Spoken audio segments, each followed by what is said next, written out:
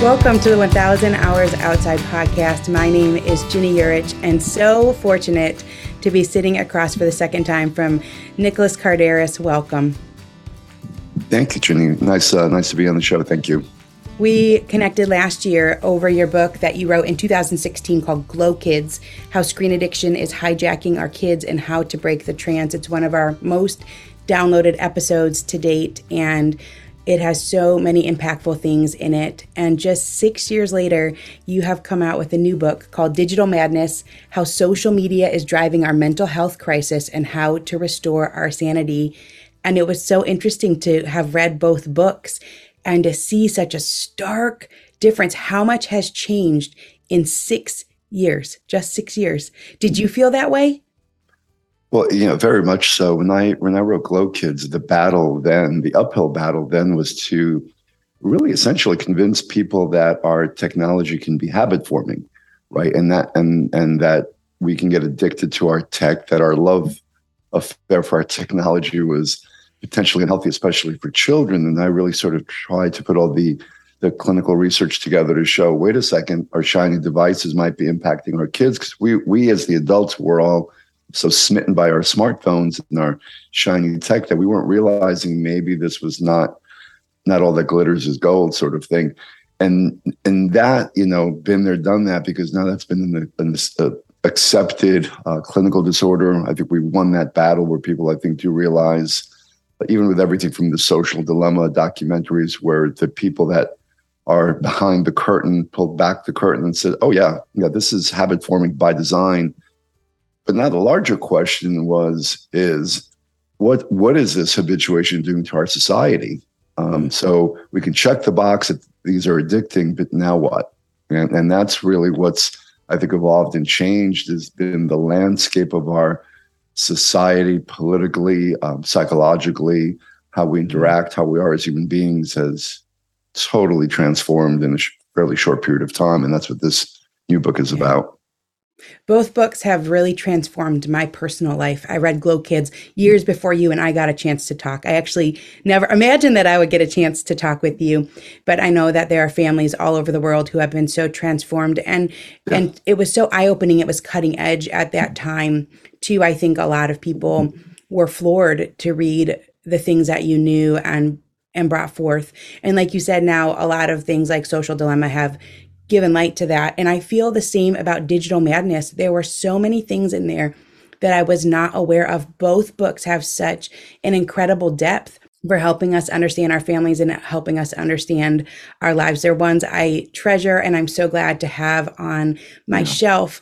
Something I noticed different between the two that was really interesting to me is that you inserted a whole lot of humor into Digital Madness, to the point that on top of it being filled with all this interesting information, it was really funny and amusing. And I felt like it was such a breath of fresh air because the topics are heavy. Right. So I loved that. It was like this amusing nonfiction, which is hard to write. There was one part, I wrote one example here, but you wrote, the irony was rich, not as rich as the assembled tech titans, of course, but you get the idea. So all of these little quips in there that I thought did a great job of lightening the mood, because the topic is heavy and has just gotten heavier over time. So well done. The book is a fantastic read, not only informative, not only thought-provoking, but also amusing. And so to have paired all of that together is incredible. Well, in my field, we do call that gallows humor, because,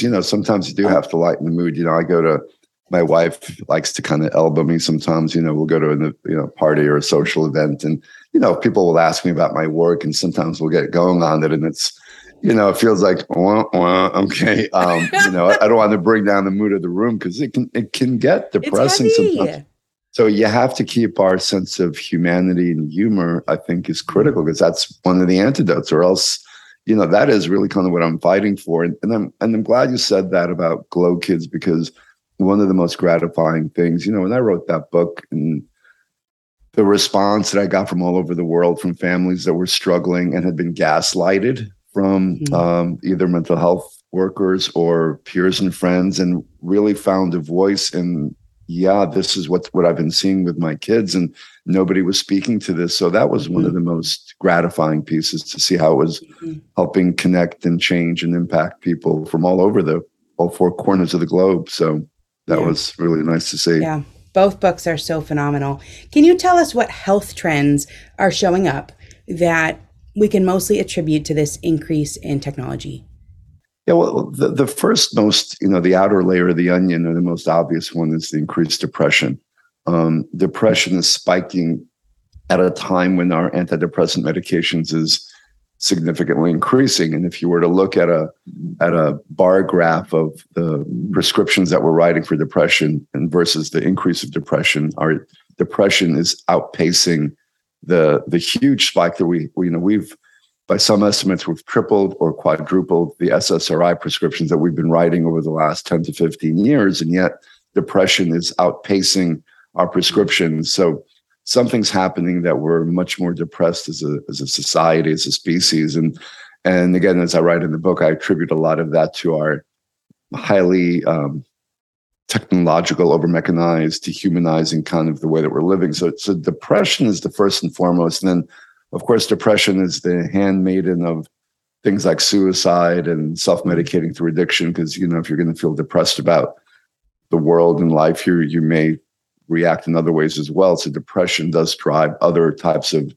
problematic behaviors. So I would say that on the superficial level, but then, as you dig deeper, as I write about in the book too, we're having these social contagion effects where that was the one I think that a lot of people were underappreciating. We saw that really over the last couple of years, where influencers that were getting really popular with psychiatric disorders like dissociative disorder, what we used to call multiple personality disorder, borderline personality disorder, and of course the gender dysphoria piece were skyrocketing. And then or the one that got a lot of media recently was the Tourette's piece, TikTok Tourette's, that got written up in Rolling Stone, and some other national media picked it up, the Wall Street Journal.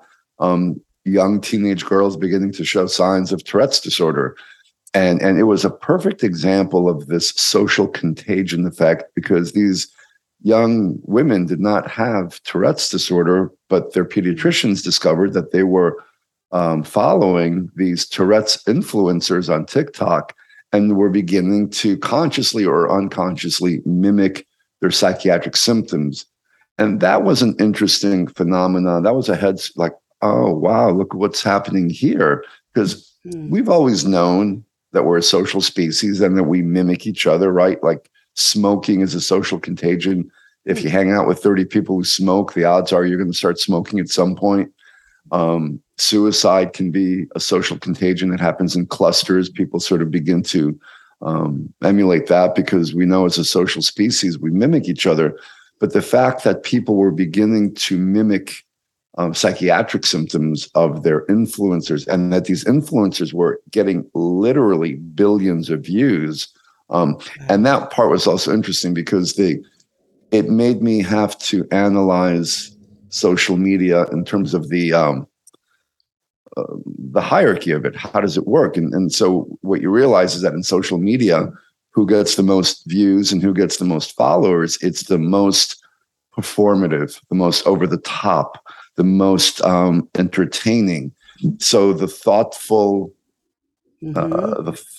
person who's got wants to share their views about something is going to get 2 views, and the most over the top, histrionic, dancing, yeah. or the more mentally ill. Like the part that I really found interesting was the DID, the dissociative disorder influencers, who claim to have over 100 altered personalities, 100 multiple person, which, look, in the real clinical world, DID is a real thing. Typically, you've been sexually abused as a child, and historically, you'd have 3 or 4 alter identities.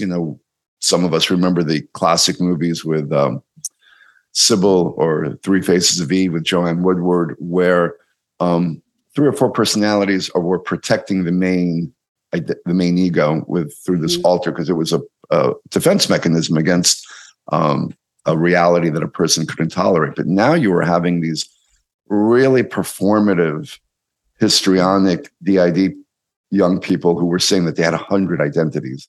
And the popcorn moment, their hundreds of millions of followers were following what was called switching, like the entertaining piece when you would switch from personality A to personality B. And then their followers were also beginning to identify that they were having alters as well. So that was, wow, this is what we're spreading online now. We're spreading these kinds of issues. So that was new, relatively new. Right. Well, these are the things that I'd never heard of. I'd never heard of the TikTok Tourette's syndrome. And I think that's what you've done in your book is you have done such a good job of being out in the forefront and saying, this is what's going on. This is something that you might not have heard of beyond the depression, beyond the lack of movement and all of these other things that there are, like you said, these social contagions. One of the things you talked about in terms of social media was that anger cells. Oh, anger cells. Yeah. Yeah. Well, I've really grown to perceive social media now as almost a living organism. It's almost this thing that thrives and grows more powerful when we feed it our lizard brain most vitriolic emotions, right? So we type in behind, the keyboard warriors will key in whatever. The keyboard acts almost as a gateway to a person's id or their lizard brain, because now a person can really like let loose with their most ugly or again, most extreme emotions. So they feed into this thing called social media. Social media absorbs all this vitriol. And then because of the nature of algorithms and feeding people back content that the algorithm thinks the person wants, and then the extremified way called the extremification loop. So now all of a sudden we feed the beast all our anger and extreme emotions, and then the beast takes it, spits it back at us in the more extreme way, and it becomes a vicious feedback loop. So now if I'm, hating on whatever, left, right, doesn't even matter. Well, this is one of mine. One of mine is using balloons. People get really mad about that. And so do they get mad about stacking rocks and painting rocks? And people always say, well, you're in the nature field, so there's nothing. Wait, Ginny, I don't understand. People get mad about balloons? What? About balloons because they're one-use plastic. So years ago we filled balloons with water. In the winter we fill balloons with water and food coloring, and you leave them out overnight. They turn into these beautiful. They look like glass marbles. You can play with them. They're these colored ice orbs basically, and it's a real fun thing to do in the winter.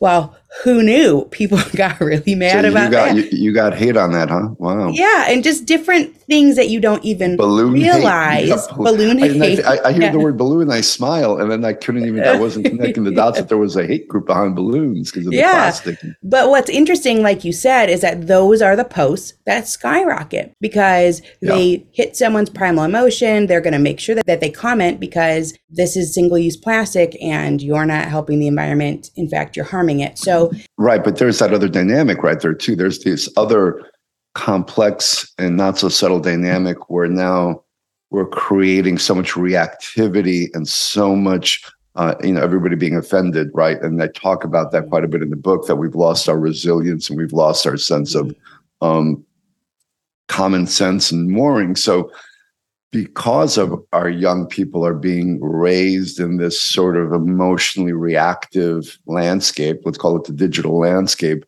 and which now is priming them all to be hypersensitive and everyone's again, I hate to stereotype it. The stereotype is based on reality. You have young people, because my treatment program in Austin works with 17 to 30-year-olds, and the triggering and fragility that we're seeing that you'd never seen before. And, so then I had to do my deep dive analysis as to why is this generation so fragile and so easily offended?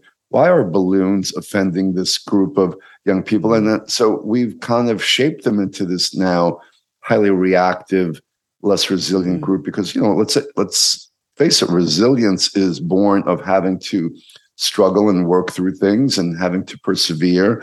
And now you have young people that have been essentially helicopter parented oftentimes, or bubble wrapped or protected, and they're living in this sort of synthetic, world where where again, the cancel culture offended people. And that's just not a very healthy way to live, because if everything's going to offend you, you're not going to be very happy. You're going to be constantly reacting. And so being highly reactive, and the underlying piece of that, which I think is a deeper psychological dynamic, is this very extreme form of black and white thinking that social media creates. I think our young people, and I've had conversations with thousands of them, there are some of them that really cannot critically think and think in the realm of nuance. That you say a word or an issue and you go right to lizard brain reactivity, as opposed to, let's have an informed discussion about whatever the topic may be, plastic in the environment, for balloons or political or spiritual. Let's have a conversation, and let's do it with some thoughtfulness and critical thinking. That's almost disappeared. I was a university professor for 10 years, and you saw it even just in the 10 years that I taught, how each cohort of students were becoming increasingly fragile, triggered. And again, these were the social media babies that were finding communities to kind of like, yeah, let's get upset about this and let's get upset about that. And wasn't leading to a lot of health and happiness when they were getting out of school, right? They weren't functioning well in the real world, because how do you live in the real world if every other thing is going to trigger you? Right. I thought that part was super interesting in the book. You called it binary dichotomous thinking, which is this hot or not, unlike Coke or Pepsi, just a two option trap. I thought it was interesting too, because you talk about how this technology is shaping us. And I have a brother that lives in New York, and he's dating, and he says that he feels that the dating apps almost change the way that you look at life and you look at dating. He said you swipe. And so when you go on these dates, he said it makes you feel like there's an endless dating pool. And so if you don't immediately connect, or there's these small things, he said you just go on to you swipe, you just go on to the next one. And so I thought that was really interesting. Well, this is part of your point of your book, which is how is this changing us? But instant gratification culture, relationships are work, but now we've been conditioned to learn to swipe. And who wants to roll up their sleeves and work on a relationship when swipe left and you move on to the next one? So in subtle and not so subtle ways, it's really changing. And so you're perpetually going to be unhappy if you don't learn the skill set of patience, hard work, resilience, grit. Grit is a big one I talk about in the book. We've lost our ability to really stick to something and have some stick-to-itivism and grit. And that's to our detriment. Right. I love how you wove your father into the book and connected to the past. You say a lot of the answers lie in the past. And one of my favorite lines was this: be here if you're going to be here. Can you talk about the influences that your dad had on you and on this book? Yeah, my dad was a very hardworking, old school Greek immigrant, who I always, as a kid growing up, I never understood how hard. I mean, he had an almost inhuman work ethic. He worked 7 days a week, multiple jobs to support, our whole family for decades. He didn't take a day off for decades. And I remember I used to look at him and I used to think, because I'm a kid and we're looking forward to the weekend, right? And I'm like, my dad doesn't have a weekend to look forward. What does he look forward to? How does he work so hard? And then I had to understand that he would look at me and he's like, what I look forward to you is your life, your future. His whole focus was supporting his family in a really devoted way. And so he was also a chef, and he was also a gardener. And I start the book by, he's dying from pretty painful metastasized bone cancer. And he's in a wheelchair and he can barely function. And even then he was still cooking. I mean, my wife and kids would go visit, and he's in this wheelchair cooking these Greek elaborate meals. And I'm like, no, we're bringing food. And it was so important for him to do that. But the larger point that's relevant to the book was, he was sort of a time capsule from this earlier period where people lived much more honest or direct lives where you didn't, Mm. you said what you meant, and Yeah. you did what you said. And when you didn't understand, I kind of straddle both worlds. Obviously, I've got to, Hmm. and that's when I mentioned about my phone. I'm visiting him, and I've got work messages because I run this mental health clinic, and there's always a crisis. And he would shake his head and get angry at me, and like, put that damn thing down, Hmm. and just really stressed to me that and we would talk about some of the evolving things that were happening in 21st century America. He would just Yeah. shake his head and say, Nico, not the way we were meant to live. And Mm. and he was right. We've Yeah. evolved very quickly into a very unhealthy way of living. And like the frog in boiling water, as I write about in the book, we haven't realized it. We haven't realized that in the blink of an eye, we have removed ourselves from nature, which I know Hmm. is one of the theme here. We've been so disconnected from nature, from community, from real meaning and value because we've been distracted by our technology. So in the Hmm. blink of an eye, we're not living the way fully embodied and self-actualized human beings should, but we don't even Yeah. know it because we're in these little digital cages Yeah. in a Stockholm syndrome captivity where we've fallen in love with Zuckerberg and Jobs and Yeah. all our tech titans. And so they've got us trapped and we're in love with them and we're not even human anymore Mm. to a certain degree. I love that your dad had this foresight, this wisdom to understand what's really going on, that this is not the way we're meant to live. And so do Yeah. you. It's a neat Yeah. That's a neat thread that you have had these books that are very cutting edge and very impactful around the world. You talk about this concept of promise versus peril, which is something I'd never thought about or heard Yeah. about. Can you tell us Yeah. what's the connection there? But by the way, can I say one more thing about Yeah. my dad thing? It's funny Yeah. because my wife was like, warned me a little bit because, it was an important pivotal point for me. And of course, now in the world that we're living in, the political correctness, my dad was an old white male from, Eastern Europe. And my wife was like, be careful, kind of thing. And at a certain point, I had to say, look, I am who I am. My father was who he is. I can't filter that in any way. I mean, if this is the lens that has been my lens, that's my authentic experience. I'm not going to not write about it because, he's now part of the reviled white male European species. And so that was, something I was aware of. I was conscious of Yeah. that somebody might say that it wasn't a multicultural perspective or what have you. Um, Promise versus peril is just basically the concept of when you're playing with fire, be careful that the fire doesn't consume you, essentially. And when you're doing everything from trying to recreate black holes to gain of function viral research to any of the stuff that we're doing, including creating AI that can eventually be smarter than us and controls Mhm. all our systems of power. By that I mean all our grids. We're playing with fire, and have we Mhm. weighed out if things go sideways, what can happen? And I'm a psychologist, so I look at people and I try to understand people, and I've known quite a few really smart IT people or scientists, and they are very myopic.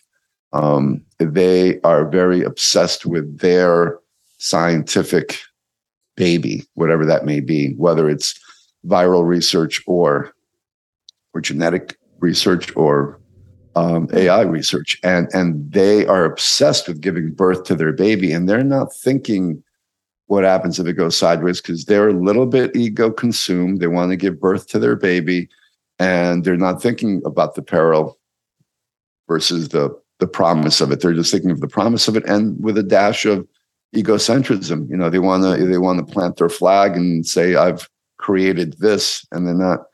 Let's switch it to the Frankenstein metaphor. They're not fully aware that the Frankenstein monster can now throw them over the side of the cliff if they Mm. don't think it through. Wow, it's interesting. I think it ties in with this whole tech gods piece, which is, you have great names for all of it: tech titans, digital overlords, megalomaniacs, the technocracy, The new and technocracy, yeah. the new technocracy, and we have these as a mom, was sort of just whatever, an everyday mom, I think, well, if I had that much money, I would just quit and buy an island somewhere and invite Right, people out and have good right. meals. So there's this disconnect where you think, why do they keep pushing forward? Why the metaverse? Why all of this when you have more money than anyone has ever had in the history of having money? Yeah. What is that? So initially, I stupidly thought it was just greed. There's a famous quote with J.D. Rockefeller, right? A reporter asks J.D. Rockefeller, Mr. Rockefeller, how much is enough money? And he said a little bit more. Hmm. And as an addiction psychologist, that speaks to the bottomless pit of there's never enough. If you're addicted to something, whether it's alcohol or money, there's never enough. And so initially, I naively thought, well, it's just good old simple greed. They just want more. It's 100 billion is not enough. Bezos has to have more than Musk, or Musk has to have more than Bezos. So it's got to be 200 billion. And then I realized, and it was really almost kind of by chance when I started reading about the singularity and Ray Kurzweil, the Google high priest of the singularity. There was a really fascinating article in the New Yorker that talked about this longevity party that Sergey Brin and Larry Page were at. It was a really private little affair. It was a fundraiser that Goldie Hawn and Kurt Russell were at. And it was all about, it was a group of movie stars and IT super moguls. And the whole event was, how do we defy death? And they were investing large sums of money. I write about this in the Calico Corporation. Mm-hmm. A lot of their investments were in biological life extension. How can we live in these biological containers for another 50 years? How can we extend life to be 150, maybe 200? Not because they wanted to get to 150 or 200, but because they understood that they needed to stay alive long enough to reach what they call, and this is almost an ecstatic moment for them, to reach the singularity, which is this next stage of what they view evolution. Ray Kurzweil writes about this in his book, The Singularity, and he's followed by Gates. Gates is a big fan, as are the Google boys, Sergey Brin and Larry Page. They talk very openly about this new stage of evolution where in this sort of digital cloud or in some mechanism, they're going to be able to transcend their biological constraints and that live you forever. live forever as a mind or something. Yeah. And look, and I think at the end of the day, the human species has been obsessed with trying to defy the Grim Reaper. There was the great book, The Denial of Death, back in 1972. Ernest Becker wrote this seminal book about where everything that human beings have ever done has been to refute the nagging reality that we all have that we're eventually going to die. And so creating great works of art, building skyscrapers, naming having children and naming them our last names were ways to sort of live forever, because there's a psychological need once we realize we're mortal, because most animals don't have that daily reality. They don't have a developed prefrontal cortex that allows them to conceptualize next week, next month, next year. Most animals are really Buddhist. They live in the moment. Mm-hmm. And so the animals at the top of the food chain, like us, who were able to conceptualize the future, well, one of the things that comes with that in psychology, we call that thanatos anxiety, death anxiety. And so that, and some people have said that's why we created religion. Religion became a get out of death free card, in terms of immortality seeking. So in a certain way, we can understand the psychological desire to defy death. And so why wouldn't these 5 or 6 people who are now essentially the most powerful humans that have ever lived, why shouldn't they now think, well, we've used technology to solve every problem that we've tackled. Technology has been our sword. Let's use this sword now to solve the death equation. But not for everyone. They're not as concerned that we all get into that immortality boat. They're just concerned that they get into the life raft or get off planet. It also explains part of their, Blue Origin, Jeff Bezos and Elon Musk's Mars colonization. They want to They want to get out of Dodge, and kind of Mm-hmm. the riffraff. The rest of us are here Wow. to, we're just here to kind of feed. They need resources. They need resources to get to the Holy Land, to the Holy Grail of what they're seeking for. So that part was really fascinating to me. Once I started Yeah. reading some of Kurzweil's stuff and some of their, follow the money, where they were investing, I was like, wow, this is what they're obsessed about. This is what these, Wow. and it made sense because so many scientists have God complexes. And this is a form of a God complex. Yeah, and what's interesting, and you use the phrase tech geeks, is that they're kind of innocuous, or they seem innocuous, these kind of geeky guys, and what could they possibly be doing? But you told the story of this cannibalization basically of diapers.com, and you chronicled through actually things that I was not aware of, which is this Foxconn and the Congo Cobalt. And this iMerit, where they're teaching the AI software. And so it really, there's such this front that they're just these geeky guys. And then you really expose this dark side, starting with that diapers.com story. So can you tell, for people who don't know, the other side of this? Yeah, I think that part, and I write about it in Digital Madness, got really underappreciated because they were so innocuous and nerdy looking. If they looked like Gordon Gekko from Wall Street, if they looked more ruthless, if they looked like J.D. Rock, if you ever see pictures of J.D. Rockefeller, he looks like out of central casting of mean old man that's going to take over the world. And as I write about J.D. Rockefeller, who was ruthless in his business tactics. Standard Oil took over 90% of the oil industry, but he controlled one commodity. Where meanwhile, our nerds are controlling everything. They're the gatekeepers of information. So, and they're controlling our behavior because they're shaping our behavior through their technology and predictive algorithms. So they shape how we think, how we buy, how we vote, how we live. But the fact that they looked like as I wrote, the AV squad back in high school, nobody felt threatened by them. And in fact, when they first sort of sprang forth in Silicon Valley and in Seattle, where Gates was, they were counterculture heroes because, the timing was the counterculture movement at the time. And the institutional technology titans at the time were IBM and Hewlett Packard. So here's the garage kids, here's the Stanford boys who developed Google in the garage, and here's Bezos out of his garage, and everybody's in the garage. And so they're like the underdogs. So initially everyone's like, yay, go underdog, go, geek in the garage who's trying to, and Bezos started selling used books out of his garage when he quit his finance job. So again, nobody's threatened by them initially. And again, they look Bill Gates, the howdy doody look. And so no one's going to be threatened by that. And then all of a sudden you find their tactics were as ruthless, if not more ruthless than J.D. Rockefeller. And one example that I write about it was this diapers.com, which was just one of hundreds. Bezos became obsessed with dominating the entire retail market. And so small competitors that should have been insignificant little gnats on the Amazon empire had to be crushed. And, one example was this little mom and pop discount diaper company. And he was determined to spend up to $200 million in losses to undercut their whole existence, to drive them into oblivion.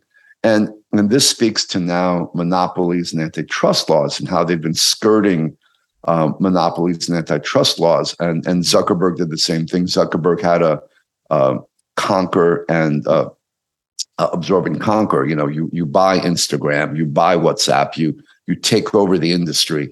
And again, everybody's looking at them. Oh, look at Zuckerberg. He's surfing in Hawaii and he looks like this nerdy guy. And meanwhile, like ruthless tactics are being used behind the scenes to either destroy or absorb companies to become ever more powerful. And meanwhile, none of us are really paying attention because, hey, look, I just got my new iPhone. Look how cool it is. And as these men were growing more and more powerful and more impactful in our lives. Yeah, you said, it was really interesting. You had this phrase, well, it was a quote, where someone had about the monopolies, and someone had asked Zuckerberg to sell Instagram. This is too dangerous, or there's too much power here. And I can't remember the context, but what are the answers here? And someone said, sell it. And he said, that's absurd. It's not going to happen. And my eyes were open to the ruthlessness of it, because at diapers.com, they're starting in the exact same way that Bezos did. They're trying to sell diapers out of their garage, and he's making it so that no one can succeed in the way that he did after he's already this Amazon. That was Senator Hawley. Senator Hawley was talking to Zuckerberg. Zuckerberg had asked for a meeting with Senator Hawley, because Hawley was now poking around and beginning to sniff. And, there were Senate hearings about whether they should have antitrust protection and Section 230 liability protection. And Hawley, meets with Zuckerberg and basically says, you should start, like we broke up, Big Bell broke up into the baby bells. Like, we knew that we shouldn't have just one telecom company. And similarly, what's happening now with tech. And when he said that to Zuckerberg, sell WhatsApp, and it was like, are you crazy? And there's such a sense of immunity. Like they kind of go in front of Congress, almost like, like seasonal, periodically. They say the right things. We'll get back to you with those answers. We'll look at that. Yeah, you're right. Maybe. And okay, see ya. We'll see you this time next year for our next congressional hearing. But then nothing seems to happen, because they're very strong lobbies. And, going back to kind of what you were saying about their, you mentioned the part about Foxconn and the Congo and what's happening. There's a third world exploitation that's happening. You mentioned about the balloons with you, that so many of our young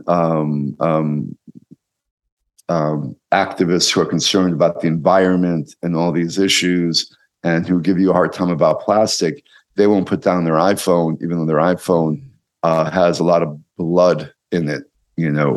So the two main, so cobalt, the cobalt industry is mainly out of the Congo, and it's child labor and exploitation, and a lot of deaths that happen there. And then, of course, Foxconn, which is a 400,000 person factory city, where the oppression, the dehumanizing conditions were leading to these weekly suicides, 7 a week, and at one point 150 people threatening to jump. I mean, you have so many people committing suicide at this factory that they put the suicide nets around it, as opposed to addressing the conditions. And, at the time when Steve Jobs was asking about, what about these dehumanizing conditions at this factory that makes the iPhone? He was like, oh, no, it's, they've got, like a restaurant there. And it's, he made it sound like it was like the Google headquarters, which it wasn't. Right. And nobody wants to know how the sausage is made. Most of us don't want to know what goes into my iPhone, but there's a lot of third world people that are getting exploited, from the assembly line workers at Foxconn to the Congo kids who are making the lithium batteries, and to the AI trainers who are third world people who have these content moderators who have seen some of the most horrific imagery. And who are now traumatized. And the only reason why these content moderators are outsourced to third world countries is because big tech doesn't have to pay for any lawsuits or for any psychological services. So when these folks get PTSD or commit suicide or break, because you can only watch so many baby rapes and decapitation videos without breaking, they just, revolving door. They just have the next one sit in the chair, and we don't have to compensate their family. Where if they were U.S. workers, there'd be a whole different dynamic. Yeah. You had said that the cost of an iPhone, if made here in the U.S., would be $30,000. $30,000. And then, what was really illuminating was when you read about how Tim Cook talked about why that was. And it was, we don't have the supply chain here. We don't have, you talked very clearly about that. For us to develop the infrastructure, we're like 2 decades behind China to have that infrastructure. So if we just don't have it here, it would be 30,000 if you were able to do it. So, so this reliance on essentially slave wages overseas is a big part of the business model. And there is, I did discover there was one fair trade phone. I think it was made out of the Netherlands somewhere, and it wasn't prohibitively expensive. It was, several $100s. But I don't know if it would placate the needs of our most, of our tech thirsty masses who want the latest, the best.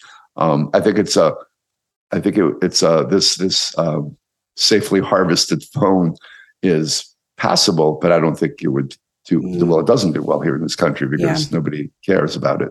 Right. I think it's eye-opening to see that dark side because it helps to better understand these tech lords, where I think a lot of us have a very fond view of them to a degree. You can order a stapler and it will show up later today, or these different things. And so to see this dark side, I think it helps remind us to be very cautious and to understand that they are not looking out for our best interests. They are influenced by a whole host of other things and other priorities. And like you said, that ruthlessness, you had a quote in here that says, "We compromise the collective soul of our society when we willfully ignore the horrors that occur and the blood that's spilled just so we can have a faster phone with a better battery."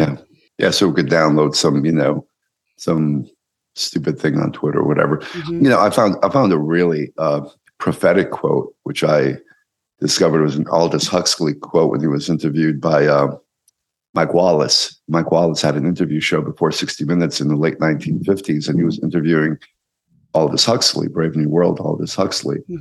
And I used, I have it as a excerpt quote in the beginning of one of my chapters where Aldous Huxley says, "I'm afraid that in this world of the future," because he was warning against this sort of technologically based society, and he was saying that we're going to be so essentially seduced and lubricated. We're going to be enslaved, but we're going to like the enslavement. We're going to like conditions that we shouldn't normally like. And that's kind of what's happening. As long as we could download fast enough and Amazon gets us our stuff on time, we don't want to know. It's kind of, we want to keep our head in the sand about it. And so as long as the streaming Netflix keeps coming and Amazon keeps delivering, and my phone keeps me entertained. Ignorant bliss. It's different than the Orwellian where you're on guard and you seem like it's coming. We're walking right into it all on our own. Do you think it's willful ignorance, or do you think that people know but they just don't care? Do you think it's somewhere in the middle?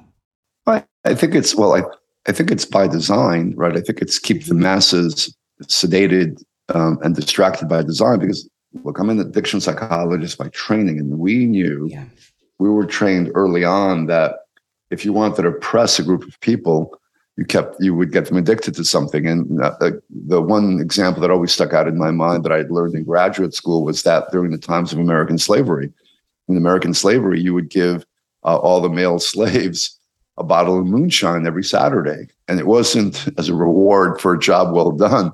It was the idea that if I keep you drunk and sedated, you're not going to educate, organize, revolt, or put your head up and see what the hell is happening.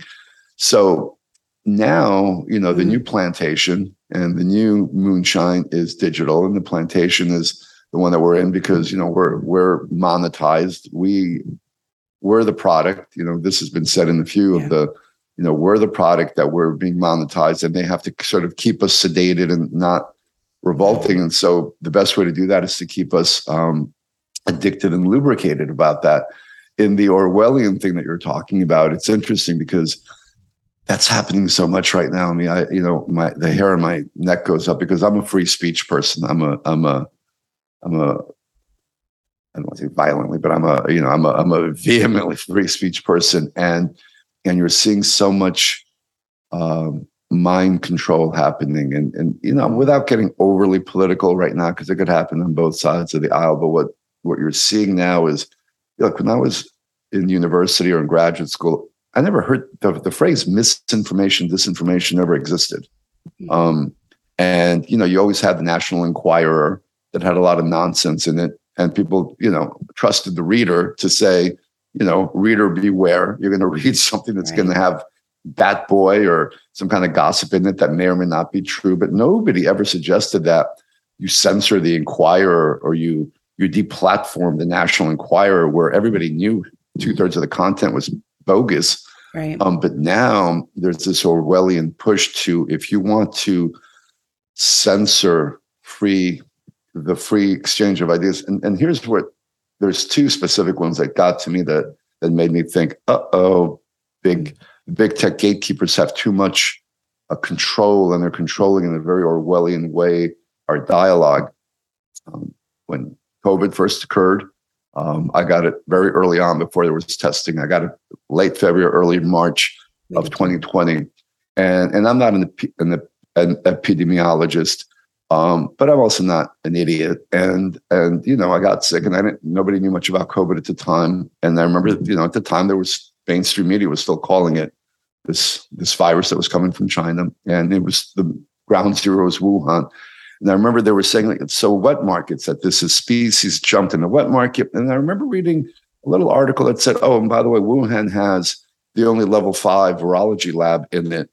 And I remember initially just thinking, okay, it's certainly very possible if this is the source of this viral contagion has begun and their only virology lab is there, it's certainly a reasonable inference to say this is a possible source of the outbreak. Mm-hmm. And so that was obvious to me almost 3 years ago. Then in the next few months, any epidemiologist, MD, or smart person started saying, hey, maybe this, the platform disinformation.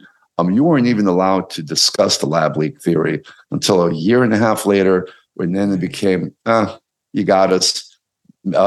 Maybe this is a possible, if not probable, source of the contagion. At the very least, we should have been able to discuss it without being deplatformed as disinformers if we talked about it. Right. And, you're seeing that a little bit of some of that now politically. Look, obviously you can foment anger and vitriol with everything from January 6th riots, but you could also censor. Again, I grew up in New York. I read the New York Times every day, but I also read the New York Post because it has a great sports section.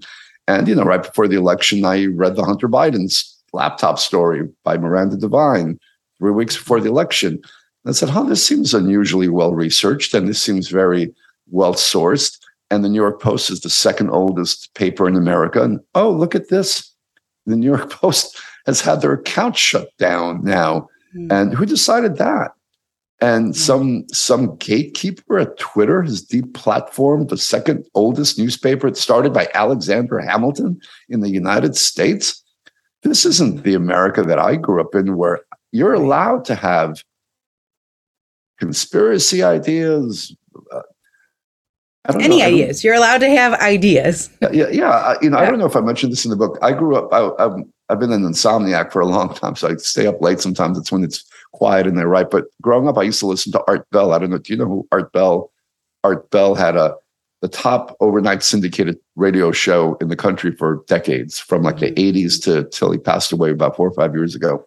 So Art Bell on his show would have everybody from Brian Greene, the physicist, to Bigfoot hunters. And it was always entertaining. He was always a thoughtful host.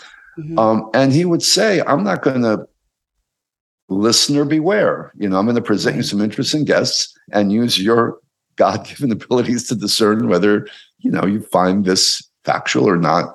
And I always remembered that Art Bell never said, this guy's disinformation. I'm going to decide that this person can't express his viewpoint. He trusted the listener. And that's what I'm afraid of. We're not being trusted to discern our own opinions. And there are people who are making those decisions for us, which is troubling to me in the free society. Right. And that kind of goes along into what's interesting is this passage of time, 6 years. It's not a long passage of time from Glow Kids to digital madness. And there's already been this huge jump, huge set of changes, what you're talking about and other things. Well, what's coming? You talk about virtual reality headsets for cows. What's down the road? What's going to be the book that's coming in 5 or 6 years? What is it going to be about? Yeah. Well, I think one of the foreshadowings was Zuckerberg's metaverse, and whether he gets that off the ground or not, it's right now. He's got some detractors there, but just the fact that he wants to put us all in the metaverse is troubling beyond belief. I write about Zuckerberg quite a bit in the book about his obsession with Augustus Caesar and his obsession with dominance and his obsession with really trying to be the new emperor. And there was that great Atlantic article that talked about Facebook land, and you need your economy, and he's got his own currency now, and you need citizens, and he's got more citizens than any country in the world. And his, and typically, if you were an old school despot or emperor, you needed land, and he's figured out a shortcut around that. Rather than physical land, let's create the metaverse. So there's things like that. I'm concerned that we're going to be lulled into, because of ease and comfort and convenience, to slip into something like the metaverse, whether it's the metaverse or its competitor or something like it. We're being seduced by ease and comfort into cages that we shouldn't be in, but we're voluntarily going. And that's what I write about. We're in traditionally despotic, totalitarian countries like China. They don't have to sugarcoat anything. They put a gun to your head and this is what you do. In our quote unquote free society, they have to lubricate our enslavement and they have to sugarcoat it for us because we've got to step into the bath willingly. Yeah. When the virtual reality cow that you mentioned, I was speaking at the Commonwealth Club in San Francisco in 2000. And my father just died, so 2019. And there was a conference called Humanity at a Crossroads. And there's this scientist from the Netherlands, and he pops up his slide, and there's like 300 people in the audience. And it's a cow in a virtual reality headset. And we're all laughing initially. And then the implications, and as he spoke in this very Germanic accent, and we put the cows in the headset. And if they think they're free range, they give more milk. I remember that. If they think they're free range, they produce more milk. And I'm like, okay. So somebody's figured out that if you lull somebody into thinking that they're free when they're not, they're going to be more productive workers, right? Whether it's a cow or not. And I wrote that part of the book, and then Zuckerberg announces Meta and the metaverse. And I'm like, oh, he's what? There he is. There's the virtual reality glasses. Giving them out for free. Giving them out for free. That's right. And I was able to slip that in before my final edit because I had to connect those dots in the book. And and yeah, that's the unsettling part, that they're going to want to just keep us in virtual reality headsets and monetizing us, in a matrix sort of way. They're not maybe taking our electrical energy in the matrix, but they're essentially using us as a resource to monetize whatever they're trying to do, whatever they're going for. I know we're running out of time. There was one part in the book, real quick, that gave me chills. And I think this just translates a little bit into what the answer is. What is the cure here? What can we do? And you talked about this peer support over professional support. I thought that whole part in the book was so fascinating. And you talked about, you had this question, what's your boat? You were talking about these people that were addicted, and they found this way to make it an entire multi-year project without drinking. So can you talk about that briefly? And I know you're going to have to go here in a minute, but about where our answers lie. And I think that part of it there is, you're talking about purpose, but then you also talk a little bit about nature, and you also talk about looking backward. So just a few of the answers that. Right. What's the way out of the darkness? Yeah. So I think the psychotherapeutic industrial complex, which is, the field that I've been in for a long time, I think has maybe done more harm than good, because we've pathologized people and we've kept them sort of tethered to needing therapists. And that's not the organic way that people really got through difficulties in their lives for tens of thousands of years. We've used community and peers and elders and supports. That's the more organic way to kind of heal and move forward. But now we've sort of deputized or designated, some therapist and that we have to pay. I call them a rent-a-friend sometimes. Let me pay someone to tell them about how I'm cheating on my wife, or God forbid, some other stuff. And So I think we have to get beyond therapy and really lean into community again. And part of community now also connects with a sense of purpose, right? We've become purposeless humans. Right. Our purpose is watching Monday Night Football or Netflix or some empty distraction, but we're not really having deeper meaning. And you mentioned about the guys with the boat. It was the Polish priest in Poland who found out that his low-bottom alcoholic residents in his homeless shelter had no sense of a dream left. And so if we can begin to help each other, what's our dream, what's our passion, and kind of connect with that, that's curative. That can kind of get us out of the distraction game and get us into doing something more meaningful. And then the big piece that I talk about is the answers from the ancients. Ancient classical philosophy, which I'm a student of, really created a blueprint for how to critically think, for how to be able to use our abilities to reason. Because right now we're just emotionally diarrheaing beings that are reactive and triggered and hyper emotional, yet not hyper logical. And I'm not saying that we need to become Mr. Spock. I'm not saying that we need to lose our humanity, but we also need to reclaim our ability to use common sense, critically think, and analyze things rather than just that triggered me. I'm having an emotional response, and I'm going to use my emotions versus facts. So part of that is teaching kids at young ages in elementary schools, civics, ethics, critical thinking. These are things that have been lost. Nobody teaches ethical discernment. I talk about this with the scientists. Right. Most scientists aren't trained in ethics. And so when we talked about the peril versus promise conundrum, a lot of these scientists who have God complexes haven't been trained in ethics. I can do this. Should I do this? Those are the questions that aren't asked. So we as a society need to start embracing these things that have been our heritage, our ancestral heritage as Westerners, to maybe dust off some of those wisdom traditions and really reintegrate them into our DNA as we move forward, because we need that insulation right now. So I talk a lot about a psychological immune system, and we need to strengthen our psychological immune system by some of the things that I just mentioned. Yeah. There's wisdom in looking in the past, and I think there's a lot of pushback against that. And I don't know if that comes from the tech companies, if that's sort of something that they have created that makes you feel odd if you say, well, let's look toward the past. And you even ended near the end of the book. He's falling into that old trap of glorifying and romanticizing the past. And you say, yes, I am. And this paragraph is so phenomenal. The digital age has stripped away critical and sanity-sustaining dynamics that were once prevalent and now don't exist. We need experiences that nurture our ability to be patient. Instead, we have Twitter. We need real hand-eye experiences. Instead, we have gaming. We need face-to-face, interpersonal, social experiences. Instead, we have social media. We need nature immersive experiences. Instead, we have some pictures of nature on Instagram that just does not cut it if we want to be truly healthy, strong, and happy. Wow. This book is phenomenal. Phenomenal. I know that we are out of time.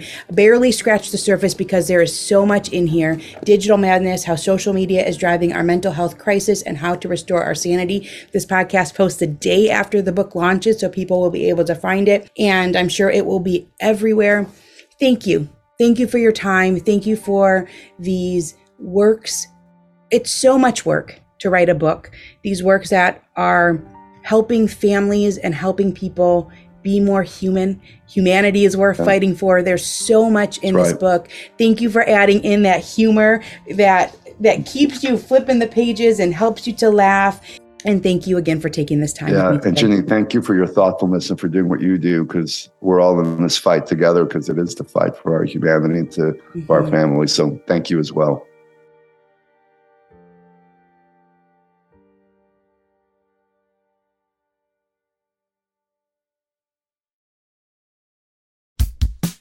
Oh, hey, everybody. It's us, Blair and Molly, your old pals from Toddler Purgatory. Two moms who are also actors, who are also creative beings, who sometimes feel stuck. And this is our new podcast, Unsticking It with Blair and Molly. What happens when your creative spark just seems to disappear?